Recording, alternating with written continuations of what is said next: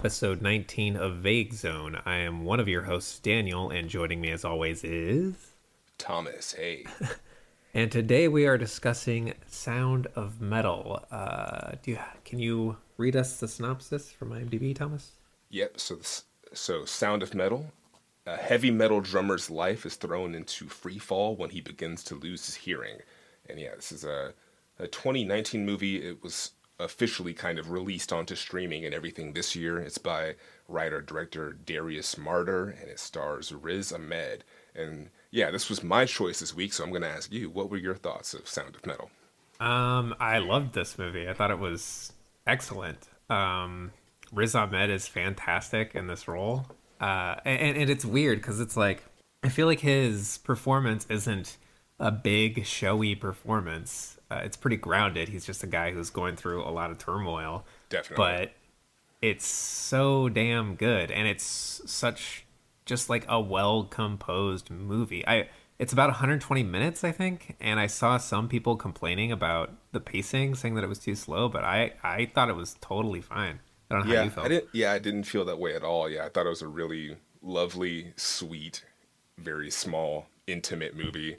I was expecting a little bit more music, but the music that we do get is really energetic and really passionate when we do get it. And yeah, I was let down slightly in that regard, but I still think this is a fantastic, beautiful movie. Yeah, held down by a fantastic performance by Riz Ahmed. But yeah, just the entire plot of this artist who identifies his entire life as just attached to being a musician and kind of being in this world, and then having his hearing taken away from him is just a heartbreaking, a really rough story. But yeah, it's gorgeous the way that they do it.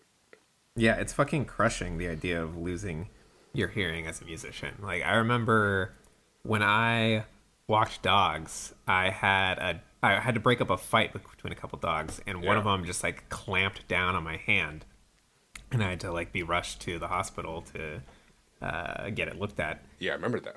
But the thought of not being able to play guitar again, because I was in a band at that time, it scared the shit out of me. And so, yeah, I can't imagine the feeling of losing your hearing. Like, so this character, he's on tour in the middle of it too.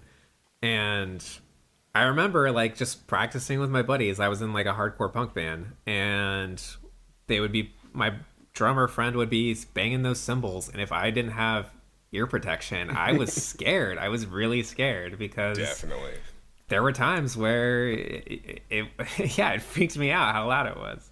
Yeah, no, even on a smaller kind of relation to that, like my buddy has this practice space at the Oakland Music Complex, and it was really nice to be able to go there and play music, but there's this massive PA system in our practice space, and sometimes, I have a couple beers, smoked a little bit, and I wasn't quite sure how to turn on the amp, and I've almost like deafened everybody in the room by turning. It's just like feedback or something. Yeah, just the volume is up. Well, I forgot to turn the volume down, or there's something small like that. You just turn on the amp at the wrong time, and then everyone in the room is like, "Fucking A!" Freak the fuck out. Yeah, it's like we want to be able to hear when we're older, and so yeah, something as precious as that to kind of be taken away from this character is just really heavy, and yeah, I think they handle it really well, and yeah, because this movie, it's such a sad movie. It does such a good job of. Like, okay, so the sound design, it is really illustrating what this character is going through. Like, you're hearing the ringing of the ears, you're hearing everything become muffled. Yeah. And, like, this sounds dumb, but it kind of reminded me of A Quiet Place, except that A Quiet Place, I think, has really bad sound design. Like, that's a movie that's all about, like, trying to remain quiet and the importance of being quiet. But it's a very loud movie in a way that I feel like works against it. And like, this is just such a good, I don't know, like it's weird to say that you should listen to this with a good sound. You should see this movie with a good sound system, since it's a movie about a man losing his hearing. Good point. Yeah. The contrast is really nice. Yeah. Cause they're a noise band. Like they're this metal, like I don't even know how to describe it, but it's like a kind of a noisy metal band, and so those first couple of songs that we hear are just like really aggressive and have just a ton of energy stored within them, and then when that is removed from the character Ruben's life, yeah, it's just like there's like this absence. Yeah, you can definitely feel it. And then when they play with just the nuances of how he's able to hear things, it's just, yeah, it's really well done, because there's moments where it's completely silent, and then when we do get a little bit of sound, whether it be just like the people signing or, you know, just having dinner, there's just like little clanks of like the forks and everything like that, but it's still relatively quiet. But it's pretty monumental because, yeah, it's all about just the sound, and when that's gone, like you just miss that in your life so much. Yeah. Should we get into the breakdown of things a little bit? Yeah. So yeah, as we said, this is about a drummer losing his hearing. It's a drummer in a noise metal duo with his girlfriend. Yeah. And they're on tour together. They're in an Airstream RV, and he starts to realize he's losing his hearing, I think during a performance. And he immediately goes to a pharmacist to talk to them about like what is going on. Pharmacist directs him to a doctor who he's able to see immediately. And the doctor tells him, they do some tests. Doctor tells him that he can only hear about 20% of the words being spoken to him, and that he needs to preserve what hearing he has. And if they are able to, you know, learn little bit more about the seriousness of his condition, then he may be able to explore, is it pronounced cochlear implants?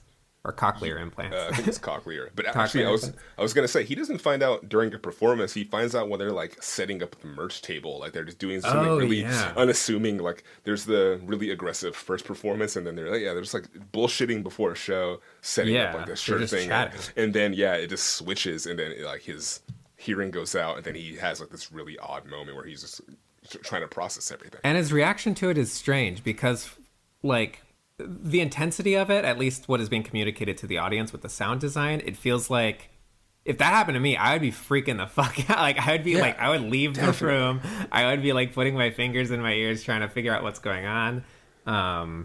Yeah, but absolutely. Yeah. He kind of keeps it on the down low. Yeah, there's a little bit of that in the second performance when he's trying to like play it off, and then the song ends and he just storms out of the room. But yeah, that first little weird moment where it's like, yeah, it's just really strange, and he goes to the doctor, and the doctor is trying to communicate with him, but there's like a little bit of a struggle. Yeah, and the doctor spells out for him, like, you need to preserve what hearing you have, you need to avoid all loud noises. And then we cut to him performing. Later that night, I assume later that night. And so there is this feeling that, yeah, he's in complete denial about the seriousness of what he's experiencing. And so, yeah, after that performance, he just, as soon as he finishes the song, he just rushes out of the room, and he's freaking out on the side of the building. And his girlfriend, Lou, has to run out and figure out what the fuck is going on. Yeah, and I like the way that they introduce their relationship, because the first time we see them, they're performing together, and then it's later revealed when he wakes up next to her in bed that they're actually a couple together. Yeah. They're doing this like traveling, doing the traveling white stripes thing. They're together, they're happy, and they're performing music on the road. But then, yeah, once he loses that ability to hear, like they kind of go into crisis mode, and they head to a doctor's to figure out what to fucking do. And it's also in that scene where they wake up in bed together that you see her arm and it's got scars on it. And so it's revealed that she's a cutter. Or she has a history of cutting. And so as soon as he reveals to her that he's lost his hearing, they're kind of freaking out. He starts smoking again, which really scares Lou, because it turns out he is someone who has a history of addiction. Yeah. So she calls his sponsor to see if there's anything he can do to help them, because it's such a stressful time that she's afraid he's going to return to drugs. We later find out it was heroin that he was on. But so they get in touch with this support group for recovering addicts who are deaf. And that is when, here, let me catch up in our notes here. Yeah, because I like the actor who plays him a lot, and it's a really nice contrast to because these actors feel a little bit on the young side, so it's nice to have, I think it's Paul Rassi, or Paul Rassi, I think, yeah. Paul Rocky, or but yeah, he's really great as this older mentor deaf character in this movie who is in charge of the community for recovering addicts who are also deaf, and he kind of just lays down the law and tells him that if he wants to stay here, like he can't drive, he can't do anything. He basically has to just be entirely involved in this community. Yeah, and he tells him that Lou has to leave. That it can only be Ruben. He has to come in alone, and he has to give up his phone and all that. And at first, like, Ruben is really against this. He doesn't want to be apart from Lou. But Lou leaves. She packs up her stuff because she tells him, he's got to get his shit together. So after she leaves, we get this moment between Ruben and Joe where Joe asks him, like, how long have you been clean? And he says 2 years. And he says, how long have you and Lou been together? And he says 2 years. And so, like, what like, the vibe I'm getting from that is that basically Ruben has redirected that energy that he was investing into his addiction. It's weird to say he's investing energy into his addiction, but, like, he's replaced whatever made addiction appealing to whatever importance he got from being in a relationship. That's sort of the sense I got from it.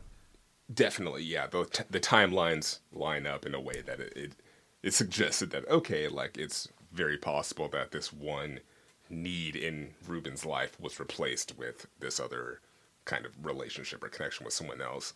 Yeah, he went from doing heroin to being valued. And the fact that I think Lou is a cutter means that, he was a figure in her life who was fulfilling some needs that she had, so that they were, like, helping each other and fixing each other. Yeah, and what I sort of read it was that they were very broken or sort of maybe even incapable separately, but together they were very successful and they were able to make really dope music and go on tour and have a life that works to a certain extent. Yeah, it might just be a shift of dependencies. Like, they're dependent on each other, and he was formerly dependent on drugs, I guess. Yeah, and the little bit of time that we get with him, I was totally into it. Like, he wakes her up with the drumstick, and I was like, all right, this is fucking adorable. Like, yeah, that was cool. I'm gonna steal that move in the future. That's a cool detail. Yeah.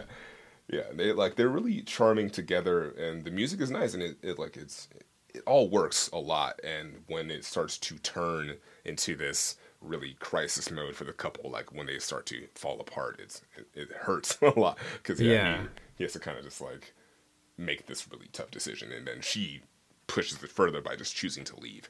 Yeah.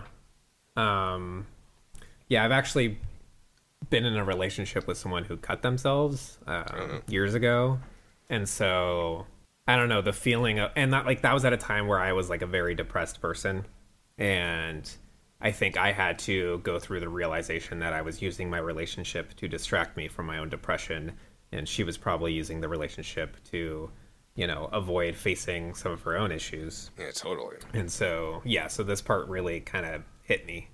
But, go ahead. I was going to say, the first chunk of this movie is really heavy, and, like, they handle it very well, but there's some really, like, not depressing, but there's just some really cold moments where he's getting the test to get his ears, he's doing the test for his hearing, and he's on the other side of this double-sided window with the doctor, and there's a shot where he's like basically matched up with the doctor on the other side, but it just felt really cold to me. And I don't know, just like depicting that side of something just so hurtful and human, to be something to lose a sense like this, you want to have people close to you, and it felt very cold, just like that shot. And the first half of this movie just kind of nails in like his isolation and it being a problem he has to deal with on his own. Yeah, like the way that scene is framed, we're looking over the shoulder of, not even over the shoulder, it's like at the back of the doctor, and the doctor is facing Ruben, who is on the other side of some glass, and they're communicating. The doctor is communicating to him through Ruben's headphones, so the doctor is saying words, and Ruben has to try and understand what word was said and repeat it back to him. And over the course of the scene, you slowly just see Ruben kind of give up. Like, he's no longer looking at the doctor. He's just looking down and understanding that, like, this is not fucking working. And it's really rough. And I think Yeah, this movie really captures those moments really well. And that's like the main point. Yeah, it's just when he like I feel like he has like a very small little like a little world built around him, and then once he loses his hearing, it just that rug just gets ripped under him Yeah. just very quickly. And so Ruben joins this group, this deaf community, and he is given the task of learning to be deaf, basically. And he is sent to he joins a bunch of school children who are I don't know, is it just a class for deaf kids? It's just like I guess that's all it is. They have a deaf teacher. They have multiple deaf teachers. Yeah, I assumed there's a relationship with this community that he has with a local school that's just with deaf youth, and so there's just a connection between this place where people go to to heal and fix themselves, and then Yeah. this smaller school or something like that.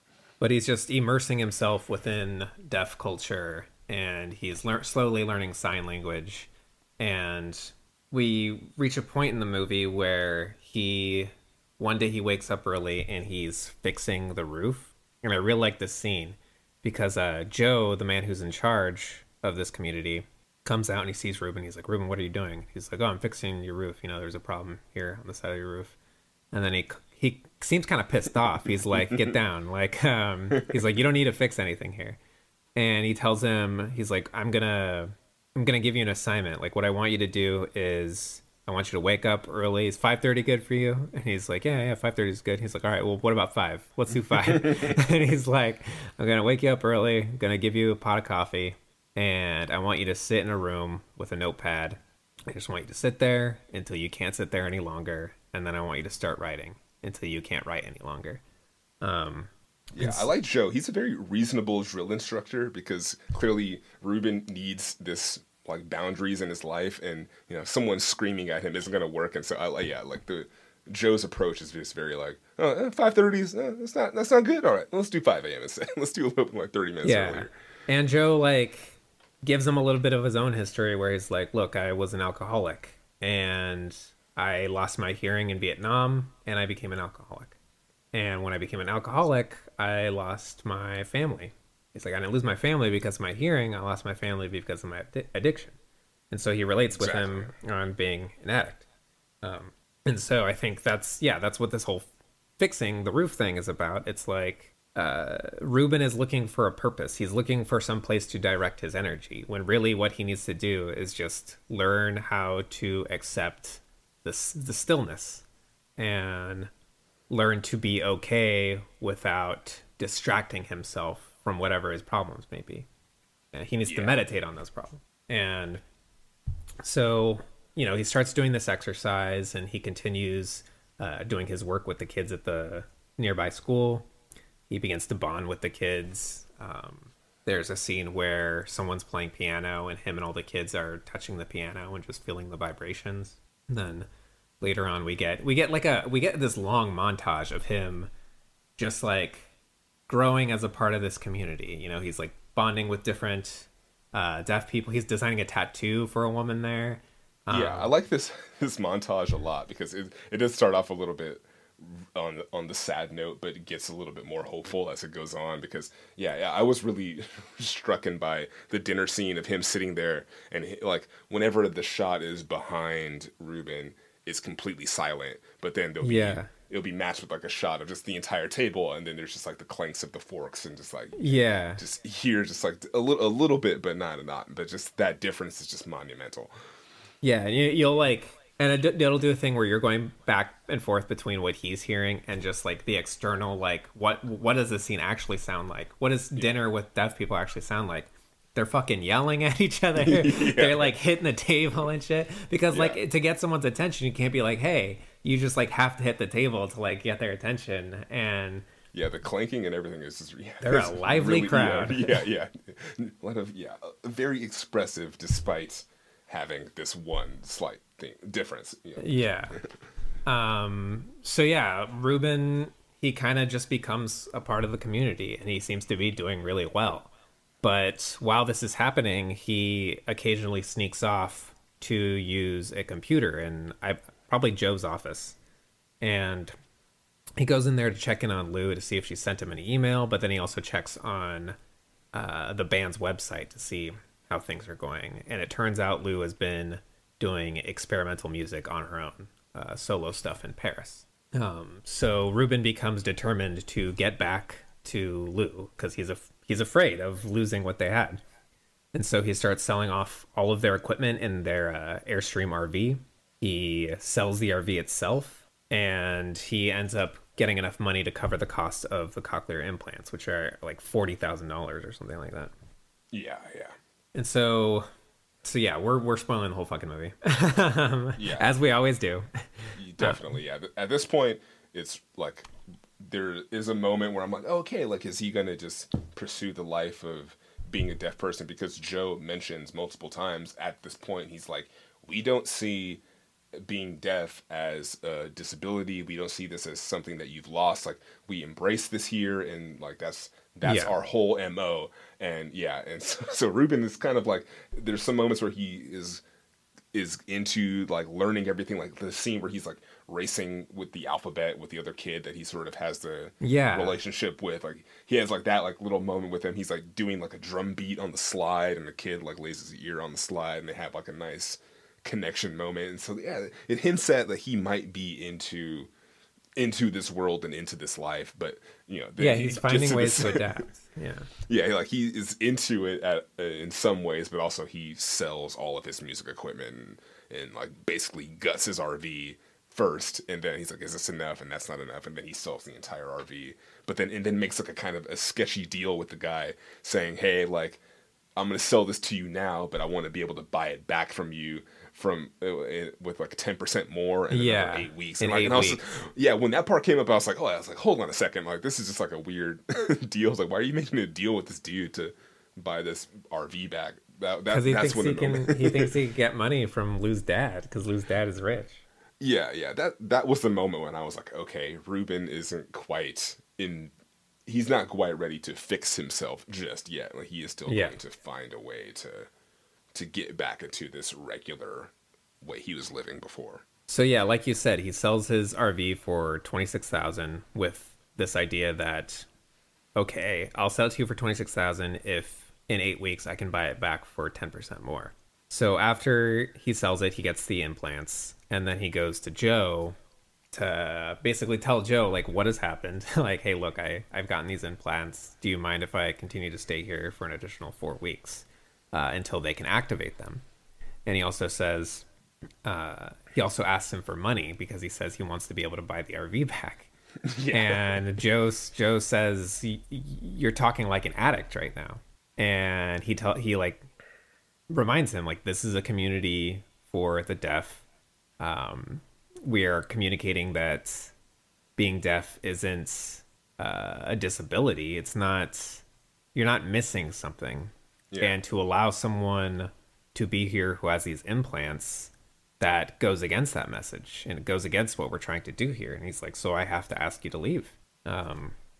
So it's a tough scene too. Yeah, that's a really great moment between both of these characters, because yeah, it's not like a moment where they are blowing up at each other. It's not like, at all, yeah. Yeah, it's like, yeah, Riz is just very humbly and like very sheepishly asking, like, yeah, like I'm not sure, like, if you could just give me a little bit of money to buy back. It's like, you know, yeah, he has one sketchy deal behind him, and he's like he's talking to this. It's like a sketchy request, and yeah, it's just so heartbreaking when he's like, yeah, you're talking like an addict right now, and then the theme of the movie sort of clicks fully. I'm like, yeah, like, he pawned off everything that he had to sort of preserve this lifestyle that just isn't realistic anymore, or isn't the reality anymore. Yeah, it's two characters saying what they don't want to be saying to each other, and like having to. So yeah, Ruben's asked to leave, and he goes and just like lives in a motel for a little while. And when he gets the implants activated, it turns out they don't sound anything like his old sense of hearing. The noise is kind of terrible. It almost sounds like someone tuning a staticky radio or something like that. Yeah, and there, like, I was reading about this a little bit on some forums and people reacting, and they were saying that it's a little unrealistic that they wouldn't have totally told him the entire possibility of it sounding not quite normal. But it's also, Ruben was entirely dead set on having this, and Yeah. he expresses like, this is going to fix it. This procedure is going to fix everything, and that's how he's explaining it to everyone else in the movie, or he that's how he explains it to Lou. And so Yeah. the fucking moment when he hears it is just like this, just incredibly It's gut heartbreaking. wrenching moment. Yeah, Yeah. like I was like, my hands were just like clamped on my mouth because I was just speechless. Because yeah, him turning it on and then just hearing just like this robotic, metallic-y sounding version Yeah. of like the doctor talking to him, and she's like, "Is it good?" He's like, "No, it's bad. Like it's just Yeah. really bad." And it's just He sold everything he owned to buy this thing that isn't anywhere close to what he wanted.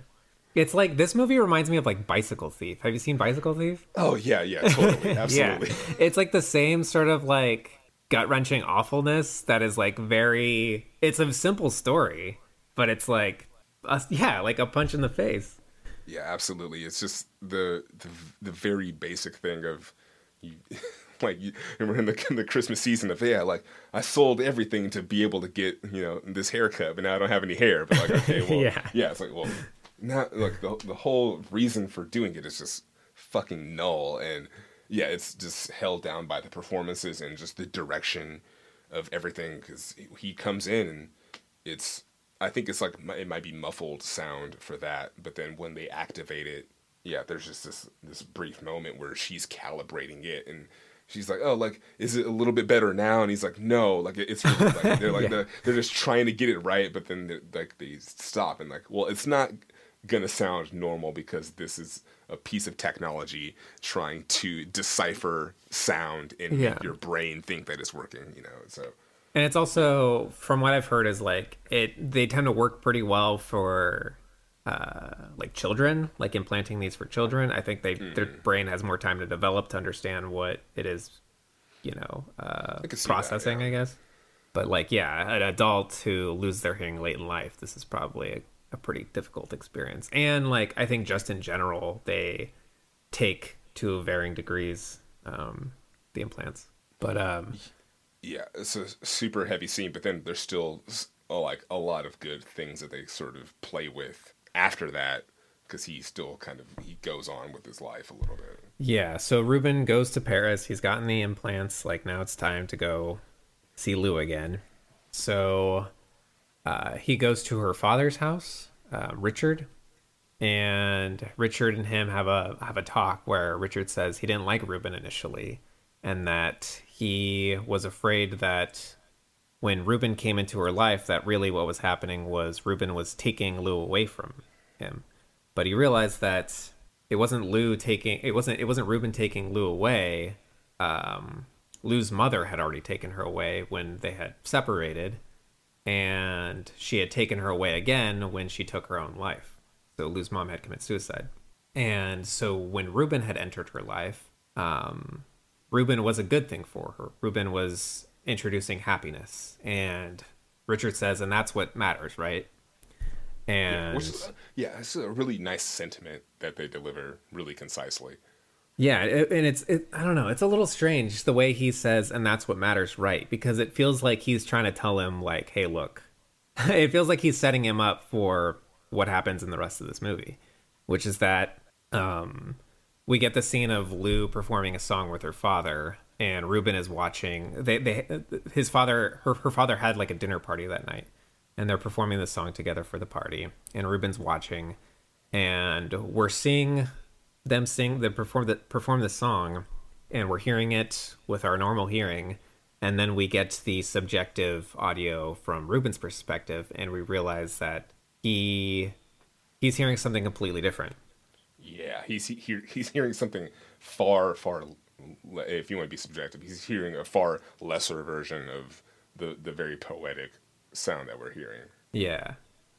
which is super unfortunate. But yeah, the slow push in of that shot because yeah they linger on the father and the daughter singing this really beautiful French song, and yeah we slowly kind of turn over to Ruben, and we get close onto his face, and then once we're close on it, like it switches, and then it's just like this. Yeah, it sounds like like this really metallic, unhuman. Yeah, it sounds like unhuman. it's being played through a Game Boy or something like that.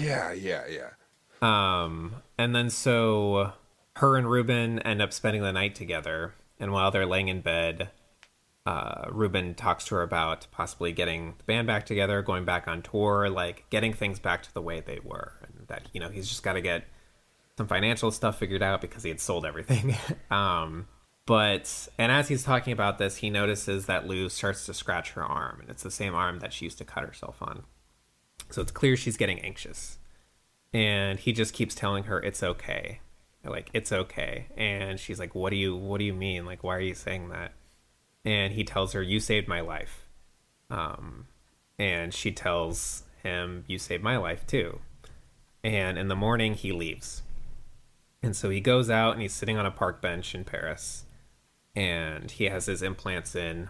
And there's a couple boys skateboarding. And he hears the sound of them arguing and skating. And he's just listening through his implants to the world around him. And then these church bells start ringing. And it's this overbearing sound. And finally, he takes the implants out. And he just sits there in silence. And he sits there for a very long time. And he just enjoying the silence. And that's how the movie ends. And so it's referring back to the stillness that Joe talked about earlier in the movie, where it's, you write until you can write no longer, and until you can find a sense of stillness and just appreciate that stillness, and to get away from everything, and to get away what is clouding your brain, to get away from the feeling that you need to be fixing everything. And so that's why he breaks things off with Lou at the end. It's this realization, like, we've done for each other what needed to be done, and you're in a happier place. I have found this community, and I'm deaf. I'm in a new place in my life, so we should just explore these new places, and appreciate what we've been given, sort of thing. I think the lead up to that moment, I think it plays very well with the theme of addiction and just kind of letting go of this older version of yourself. And his mentor Joe, he mentions stillness, and he gives him the assignment to go in the room and write. And at first he's extremely apprehensive of that. He goes and he smashes the donut, and he just he's like sitting and writing and screaming, which I relate to. Like, shout out to that extremely relatable writer moment. But he eventually gets to the point where he's able to go into this room and express himself and not have it be this extremely aggressive thing. And I think it ties into the performance with the father and the daughter, and he's watching, and just a lot of the stuff at the party where he's like grasping, and he's trying to connect with this new technology that he has, and it's not working. And he's trying to use that to connect to the people around him, and like he's completely by himself at that party, not talking to anybody, because it's so overwhelming. Yeah, and it's like there would be so much more peace if he just didn't have if he that. Just turned it off. Just able to be in that space as he was in the deaf community. And so when he sits down at the bench, there's this really beautiful moment. Where everything is just really artificial sounding all around him, and there's just the sound design is just fantastic when he is just like the bell towers is going crazy, and the kids there's just a lot of just noise, and he just rips off the implant, and then just kind of has this moment of stillness that has been suggested to him throughout the entire movie, and then he finally he achieves it. And it's just a really nice poetic moment to end the movie on. And it's great because we get the shot of the skateboarders, we get the shot of the bells, and then he pulls the implants out, and we're just looking at him, and then we get the shot of the skateboarders again, and the shot of the bells, but now we're hearing nothing. And so it like completely recontextualizes those images. Like, we're not hearing the kids argue. Like, it's just stillness. We're not hearing the bells ring. It's just a building, a motionless building. And he just sits there and sort of, it's just, it's a different understanding of the world. Yeah, it's really nice. And there's a lot of little smaller moments in this movie that are like that. I wrote down, there's a moment in I think I actually might have mentioned it, but yeah, I think yeah, I appreciate the sound design in this movie because I feel like it could have been gratuitous with moments like that where they were like, oh yeah, like here's something diegetic and here's something non-diegetic, and we're just gonna like flip the light switch back and forth. But I think they do it in a way that is nuanced and in a way that is slow. It's like there could be a ton of scenes towards the tail end of this movie where it's Ruben hearing things through Ruben hearing things through his implants that sounds artificial, but the fact that the main scene that happens is him watching his girlfriend sing with like the father, it just it rounds it out in a way that just has a lot more impact. And Yeah. yeah, I just appreciated the decisions of the movie that they made. One criticism I've seen is that like people with cochlear implants feel that this is demonizing cochlear implants, or like taking a stance against them, and I could see that reading. I think it makes sense why Joe would ask him to leave because he's trying to build a support community where it's like, imagine if a newly deaf person like him came in and there was already a few people there with these implants. Like, would his recovery have functioned the same way, or would he have just been fixated on like, how do I get one of those sort of thing? Yeah, exactly. And it's framed as like, yeah, he runs a really tight ship, but also like, yeah, like I totally get it because Ruben is a recovering addict and definitely would benefit from more boundaries and things like that. And if your leader is telling you things, but then you can just go and get a procedure to get that thing fixed, and then your problems you're gonna be fighting him the whole way. Yeah, it's just gonna be an uphill battle, and the whole entire situation's not gonna work.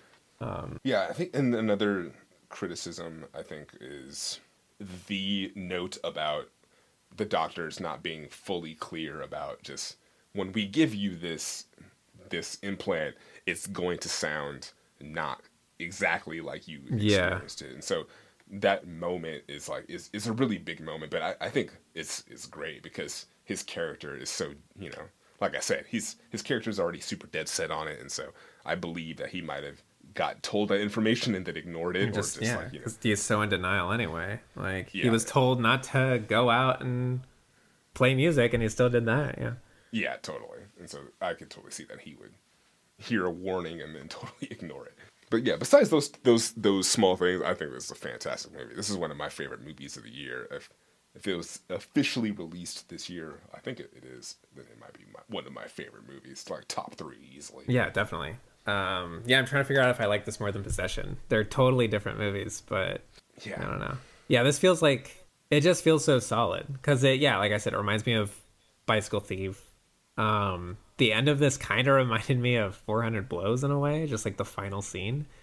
Okay. I don't know why. I think maybe it's just the length of time we spend on his face. It kind of gave me a similar feeling as the length of time we spend watching Antoine Doinel just like run across the screen. See, I've not seen 400 Blows. It's on it's on my list. I'll probably watch it very soon. I've been watching so many movies recently, so it'll probably get in there. Well, what have you been watching lately then? Yeah, I've like, let me pause for a moment. I've been watching a lot of stuff, but the most recent movie screening that stuck out to me was this Saturday. My family, we had our younger cousin stay over the night, and this cousin's 9 years old, and he's super, super stoked about superhero movies and shit. So we watched Spider-Man Into the Spider-Verse. Yeah. And it's a movie that I love too, but it was really cool to watch this movie through the eyes of a 9-year-old who was just listing off facts and like just anything that he could like possibly say, just like rattling it off to my mom and just giving any fact about, oh yeah, like that's Nicolas Cage, who's the voice of like the noir spider. He's a huge Nicolas Cage fan. Yeah, he's a big fan of The Wicker Man. But yeah, he's like going crazy over this movie and like just talking over most of it. But like my parents were into it; they'd never seen it, and so yeah, we all had a good time watching this movie. But then the credits roll. He does the typical child thing. The credits roll. He gets up and he starts running around, getting distracted with other things. Yeah. And then the after credit scene starts to come on. He's like, wait, what a second, what's happening right now? And I was just like, sit down and just shut up and watch this, because like clearly this is something you haven't experienced yet. And so the end credit scenes roll, and yeah, it's like this whole teaser for like Spider-Man, like in the suit in like the future or something with a different 2099 or some shit like that. Yeah, yeah, and like that whole scene, it's like it's ridiculous, but yeah, it was just super funny to watch that as my younger cousin who had never seen it before, super ADD'd out, just like to see him kind of sit down and watch this post-credit scene for the first time. And I was like, yeah, like just sit down and like and watch this for a second. And yeah, he was just like super nerded out, and there's this really nice moment where yeah, like I was kind of jaded about superhero movies and a lot of stuff, but seeing the Spider-Man movie through the eyes of like a 9-year-old black kid who's just like super stoked about every single thing Miles Morales, it was really That's cool. awesome. And so it was a nice little Christmas moment. I was like, all right, cool. Like I got a little bit of Christmas cheer back in me watching Spider-Man, and yeah, Into the Spider-Verse is fantastic. It's just such a good movie. And so it's cool that kids are growing up in an era where like for some kids Miles Morales might be their default Spider-Man now because of Spider-Verse and the video game. Like, because when I was a kid, like Spider-Man 2099 or whatever that thing was out in like as a comic book, and I read a little bit of it, and like I just thought it was kind of weird. There's a lot of versions that were out. Yeah, there's the Amazing Spider-Man or the basic one, and then the movies came out when I was like 9 or 10, and so then I had Tobey Maguire. So but I always thought of versions. I always thought of Peter Parker as like the default Spider-Man. That is the Spider-Man, and anything else is an offshoot. But now, like, kids are growing up with Miles Morales, a movie, and it's the best superhero movie. Yeah, it's, like, fantastic. And, it's like, really... this PS5 game, and so it's like, you know, Peter Parker's just another Spider-Man to these kids, probably. Yeah, and there was this fantastic moment when, like, my parents were really into it, but also kind of clearly overwhelmed by just the sheer intensity of the animation of that movie. Just because it's awesome. it's so colorful, it's so relentless, it's just a lot to watch. And so there's like a lot of stuff happening, and then like my 9-year-old little cousin is just like rattling off facts constantly in the corner. I'm like, is this what I was doing? Audio commentary. Yeah, it's like was this what I was doing when I was 9 years old, watching like Jurassic Park and just talking over every single frame of this movie, but just so enthusiastic about it. That's awesome. Yeah, it's this great moment. So yeah, I really enjoyed rewatching that. And so yeah, what have you been watching this week? I watched this movie on Shudder. It's a Shudder original called Host, and I had just realized that in my lifetime there have been 3 movies where one is called The Host, another is called The Host, and another is called Host. But this one, it sounds stupid. It's a seance Zoom movie. So it's about people in a Zoom call in quarantine having a seance over video conference. And it's pretty well done. Like it's very the premise is stupid, and I could not get that out of the back of my mind that like seances are stupid. Like literally all these characters do is light some candles and then bad shit starts happening. Like they don't they don't do any chanting. They're not drawing pentagrams or killing any animals or anything. It's just they just light a candle. And I was going to say, you don't really like found footage films either. Yeah, I'm not into found footage movies. And this does do some ridiculous found footage stuff. At one point, like, a character is running around, and I'm like, wait a minute, are we supposed to believe that this character is running around outside with their laptop? But they switched to the cell phone mode. But, like, it's only an hour long. It's like 55 minutes, maybe. And it does a good job of turning from building into horror to turning into being something more playful. So it builds the horror and builds the tension, and like weird shit's happening and everyone's freaking out.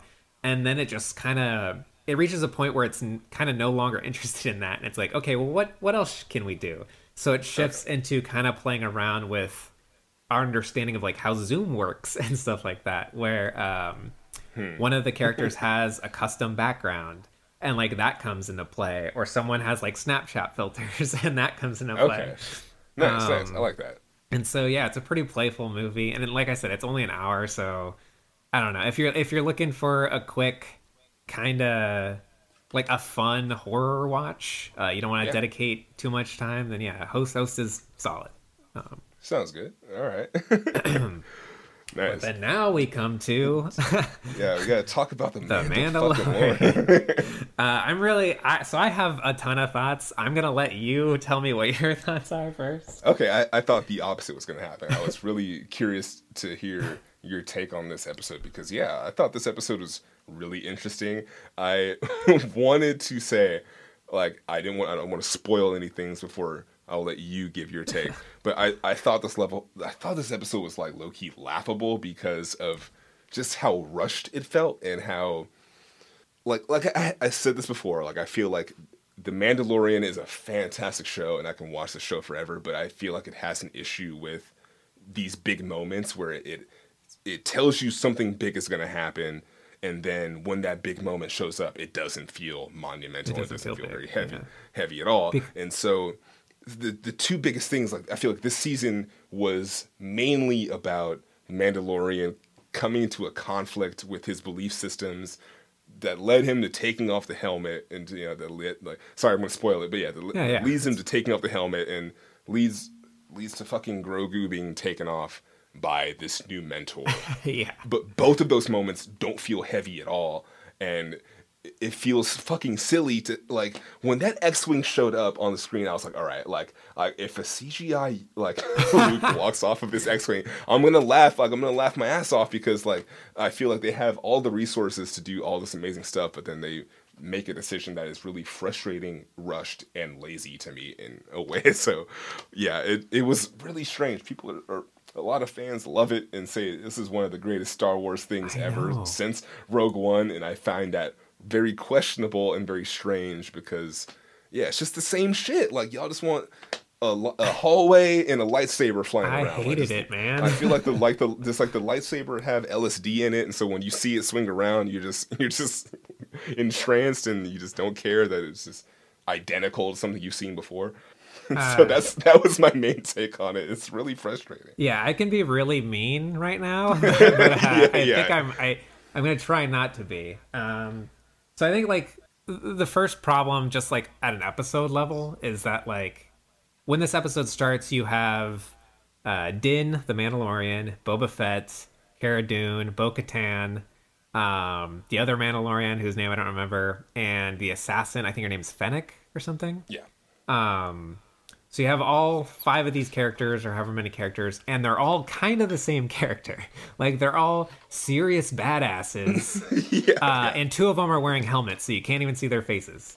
And one of those 2, Din, I think is somehow he's the one with the most emotion. But like everyone, there's just no room for character dynamics at the beginning of this episode because everyone's kind of the same. So one of the problems is this show did a ton of work to introduce Boba Fett this season. And what have they done with him? Like, he's just been hanging out this whole time. He fights Bo-Katan for like, and it's kind of feels pointless. Like, it's a little tiff. Oh, he doesn't even fight her. He fights her friend, which even more pointless. Anyway, like just flips her over on the table. So when the X-Wing shows up, I was actually pretty excited. Because to me, it's like, because I do feel like this season has been building up to, and I think it only works if you've watched literally everything else, if you've been exposed to all the other media, and you're viewing this as a branch of a larger story. Then I think this has done an adequate job of building up to the idea that like we're going to hand him off to a Jedi. We don't know which Jedi this is going to be. There's like one of 4 that it could be, but if they do Luke, then it's going to be, they got some cojones if they're going Luke. It's a bold swipe, and I was on Reddit reading the forums, and they're like, it could be a couple of Jedis. It could be a good number of people, and I was okay with all of those choices. Yeah, and it feels like if they did anything else, it just would have been more confusing for the audience. So like Luke is someone we all know and love. Sure, why not? Let's fucking do Luke. So they do Luke, and then my big problem is with how they do Luke. And it's because of this fucking hallway scene. Because, so the hallway, it is very intentionally calling back to the Darth Vader hallway scene in Rogue One. Correct. There, which is a questionable scene in itself. Like I'm okay with it because it's like it fucking looks cool, and it leads into A New Hope really well, I think.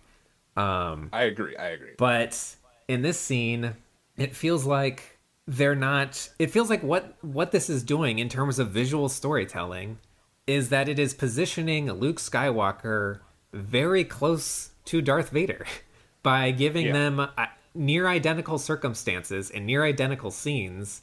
You are aligning them. You're positioning them close to each other rather than far apart. They could have given him a hallway scene and had the hallway scene play out completely differently. Like maybe he just like parts the sea of these droids with the force. Maybe he Yeah. Yeah. yeah, maybe he like throws his lightsaber out and it like destroys them all and then it comes back to him and he calmly walks through, you know? Like it feels like his behavior is almost exactly the same as Darth Vader's behavior. So what they have done is they have said, "Oh, Luke Skywalker is just Darth Vader with a green lightsaber."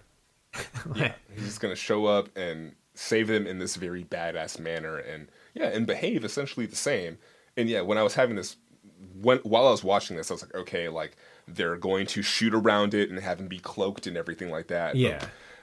But I think that like having that mystery is okay a little bit for me too, but yeah, just the lightsaber action just feels like it just didn't seem like to have enough weight to me because like okay, like they want to have him going down this hallway and kind of doing this swinging choreography stuff, and it looks really dramatic and grand that he saves everybody in Yeah. this way. But while I'm watching it, I'm like, yeah, like this is the same way that Darth Vader showed to get the plans for the Death Star and acted in the same exact way. And so Yeah. We just yeah, replaced the plans with Grogu and we replaced red lightsaber with a green one. yeah, so it's super frustrating, and like I believe that Jean Favreau and Dave Filoni and all the crew understand what makes Star Wars cool, but I don't think they understand what makes good TV. And yeah, my two biggest things, yeah, are the helmet taking off of the I liked the Mandalorian. helmet And taking off because I see, I thought okay, go ahead.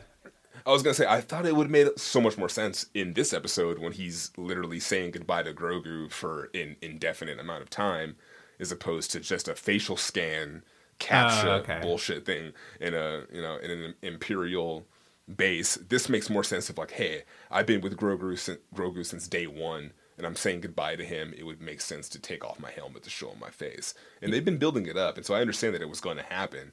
But yeah, it just felt odd that it happens in this kind of filler episode that comes before. And yeah, just this episode is Yeah. th- It doesn't have for the Luke- same dramatic weight when we're one episode away from him having taken it off already. Exactly, yeah. And I Yeah. think that Luke showing up and giving a really crucial, pivotal kind of bit of dialogue and speech to all of them also just didn't really work because the CGI isn't quite there fully for me. Yeah, And so it's there's so just this weird distracting. thing.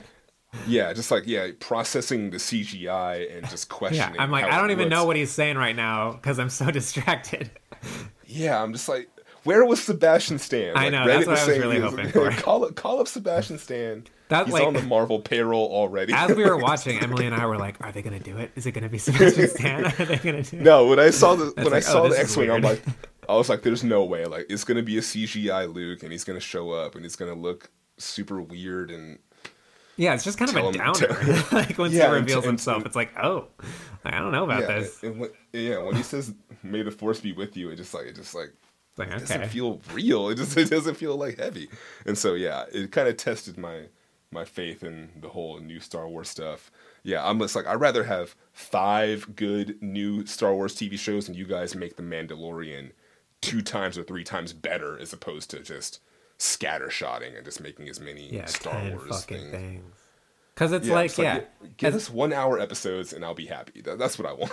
Because it feels like, yeah, it feels like everyone just wanted, people who didn't like The Last Jedi were like, we want to see Luke Skywalker be a badass. And it's like, okay, well, here's Luke Skywalker being a badass. However, like, what does it mean?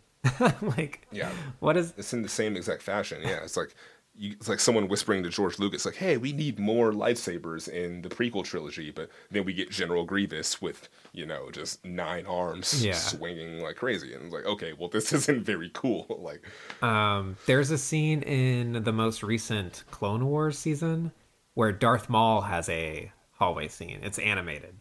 Darth Maul has a hallway scene, and the way it plays out is I think he's also fighting. I think he's fighting clone troopers, but he doesn't have a lightsaber on him, and he's pulling panels like these metal panels off of the walls with the Force, and he's like using one as a shield, and he's like throwing panels at the clone troopers. I think he like That's badass. I think he like bisects one of them. I think it's implied that he like cuts one of them in half by like throwing these panels. And at one point, like one of them tries to escape through a door, and like as the door is closing, it's closing like an aperture on a camera. He grabs the clone trooper with the Force, his arm, and he pulls it through the hole, and so the door severs his arm. And so it's like, okay, so we have a hallway scene that is, referencing the Vader hallway scene.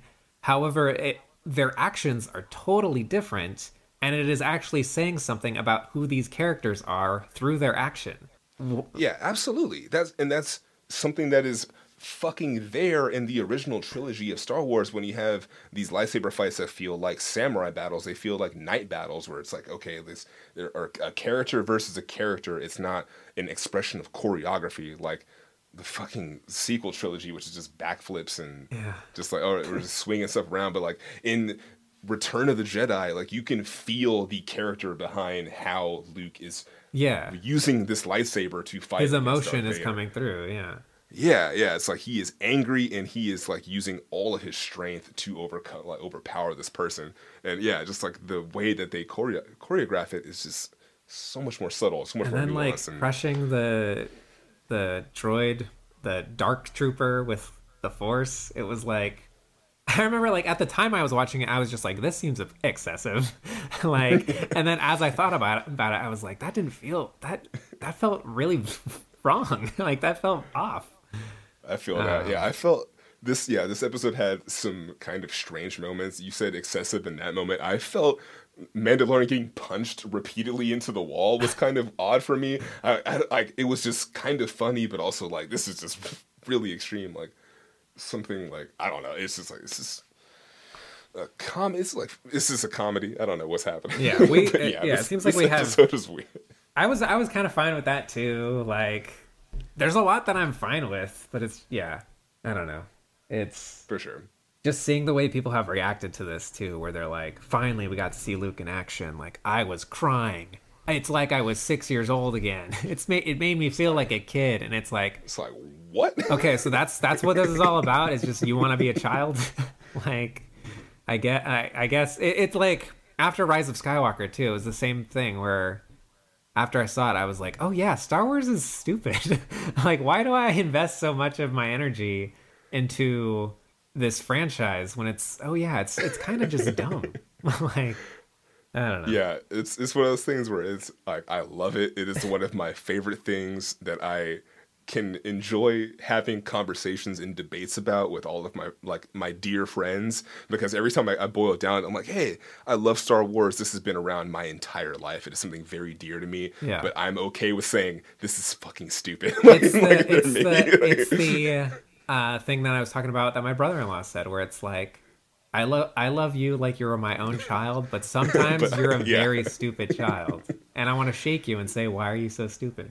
Yeah, and then I also retract a little bit too, because hey, I'm kind of biased. I enjoyed the movie Solo, and people hate that movie. I didn't like it. I like The Last Jedi. I like The Last Jedi. People hate it. All of my friends hate that movie, and so yeah, I'm glad you like it, because I'm one of the few people who liked it. I will say Luke Skywalker, and that is the most interesting depiction of Luke. I think we are lucky to have had that depiction of Luke, because I've never cried as hard as I did in the end of that movie, just because they did that so well. I think Rian Johnson did something very fantastic by just giving us a weird, good Star Wars movie, but also a very human Luke that did something fucking noble as hell. Don't you, like, if you like this series, don't you want this shit to be taken and treated seriously and like treated with weight? No, I just want to see him twirl around with a lightsaber. All right. Yeah. Here you go. Give us that. Bring back General. And Grievous. Now R2's here too. Look, R2's here. Now we get to see Grogu and R2 talk to each Yeah. other because he likes shiny things. The Yeah, end. it's like, okay, like I was thinking about this at the very beginning of this conversation where I was like, I could say a lot of really mean things, but I'm not, because like we all fucking love this shit, and so I want to be like, yeah, like I love aspects of it too. I'm not gonna sit here and just talk about how much I fucking hate J.J. Abrams. Yeah, and how man, think I he's a hate it. hack. I hate it. Dude, when And how I think he's a hack. during Rise of Skywalker, I'm not sure if I told you this, but I consider it the most bewildering theater experience I've ever had. That like I was sitting in the theater, I got up to use the restroom, and like as I'm walking out of the theater, Kylo does the Emperor Palpatine was your grandfather thing. And I'm just like standing there like on my way to the bathroom, and I'm like, all right, whatever. And then like I just go to the restroom. I come back. By the time I come back, what's his name? Donald Gleason's character. I can't even remember what his But character's like name is, but I come back the and Empire- Donald Gleason's dead. And I was like, oh, like Yeah. I thought they were gonna do something interesting with him being the traitor, but I guess not. Emily goes to the restroom. She comes back. She's like, what did I miss? And I'm like, I don't even fucking know what's going on. yeah, I couldn't tell you. God, that movie was insane. That was like the fastest paced movie I've ever seen. Yeah, I honestly I don't remember it because I only saw it once in theaters. I saw the other two multiple times, so I have a lot more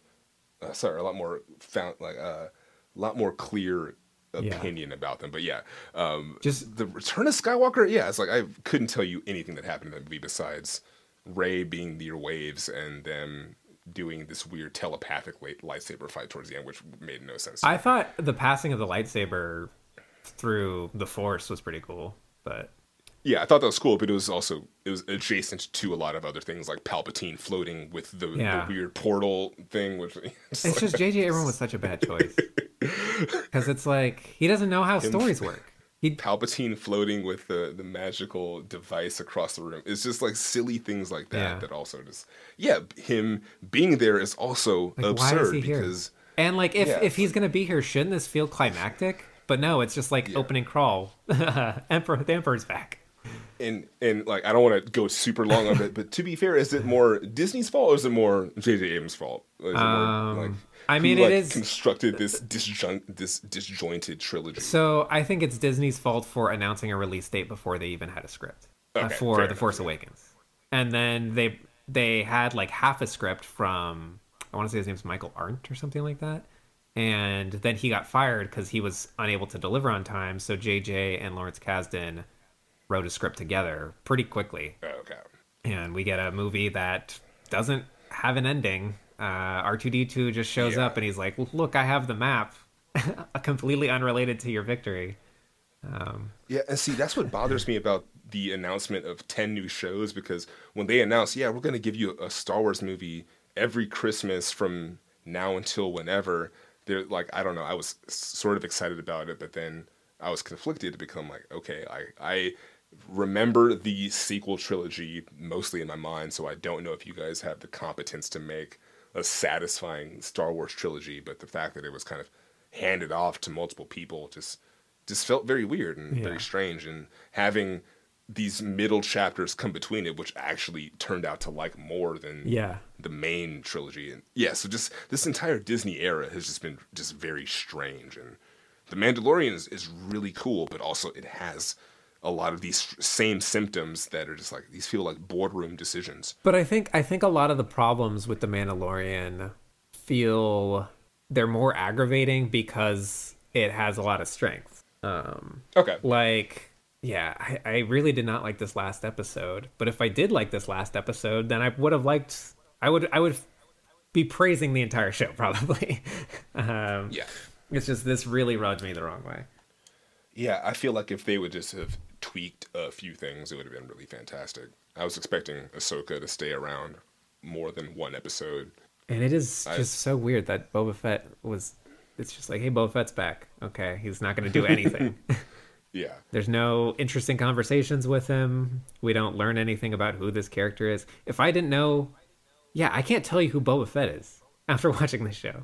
Yeah. He just has some nice one-liners that can kind of connect him to this big conflict that happened before. But yeah, I feel like this goes back to what I said. I think that if this show had a little bit more time and took its time more, it would be just the difference between it being a great show and a phenomenal TV show.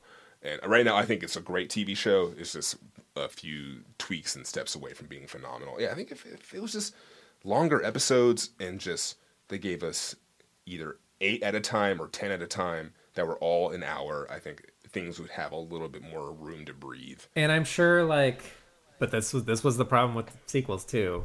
I'm sure if the rest of it's good, then it'll be fine. Yeah. But we said that about the sequels. So. Yeah. All right, does that wrap things up then? Yeah, I think that's it. Should we talk about the next series on the docket? So even though The Matrix is coming out in a year, we thought maybe it would be a good time to revisit the Matrix trilogy. So next week we will be watching the first of those. Yeah, and we wanted to choose something a little bit on the shorter side because we've chosen some longer franchises to review. And so, yeah, we're going to do the 3 Matrix movies. We're going to do a little bonus half about the Animatrix and some games, possibly. That'll be cool. Which are like the video games are really close to me because actually I wasn't allowed to watch the first 2 movies when they were coming out. So Enter the Matrix was my way of finessing that. But I played Enter the Matrix. I never played Path to Neo though. Yeah, I haven't played that. Okay. But Enter the Matrix was really big, and then I have plenty of thoughts about the Matrix trilogy because I rewatched it like 2 years ago, and so I would. Yeah, I watched around then too. So. Yeah, I'm down. All right. Sweet. All right. Okay. This has been episode 19 of Vague Zone. If you want to hit us up if you want to follow us on Twitter, you can follow us at Vague Zone. If you would like to email us, you can email us at vaguezonepod@gmail.com. We've got fan mail, questions, lists. If you have comments or positive feedback or negative feedback, whatever you'd like, send it to me and I'll read over that, and that'd be a fantastic way to connect with you guys. And so, yeah, this has been episode 19. I'm one of your hosts, Thomas, and with me always has been Daniel. Yeah, we'll catch you on the next one. All right. Take care. Peace. Have a good night.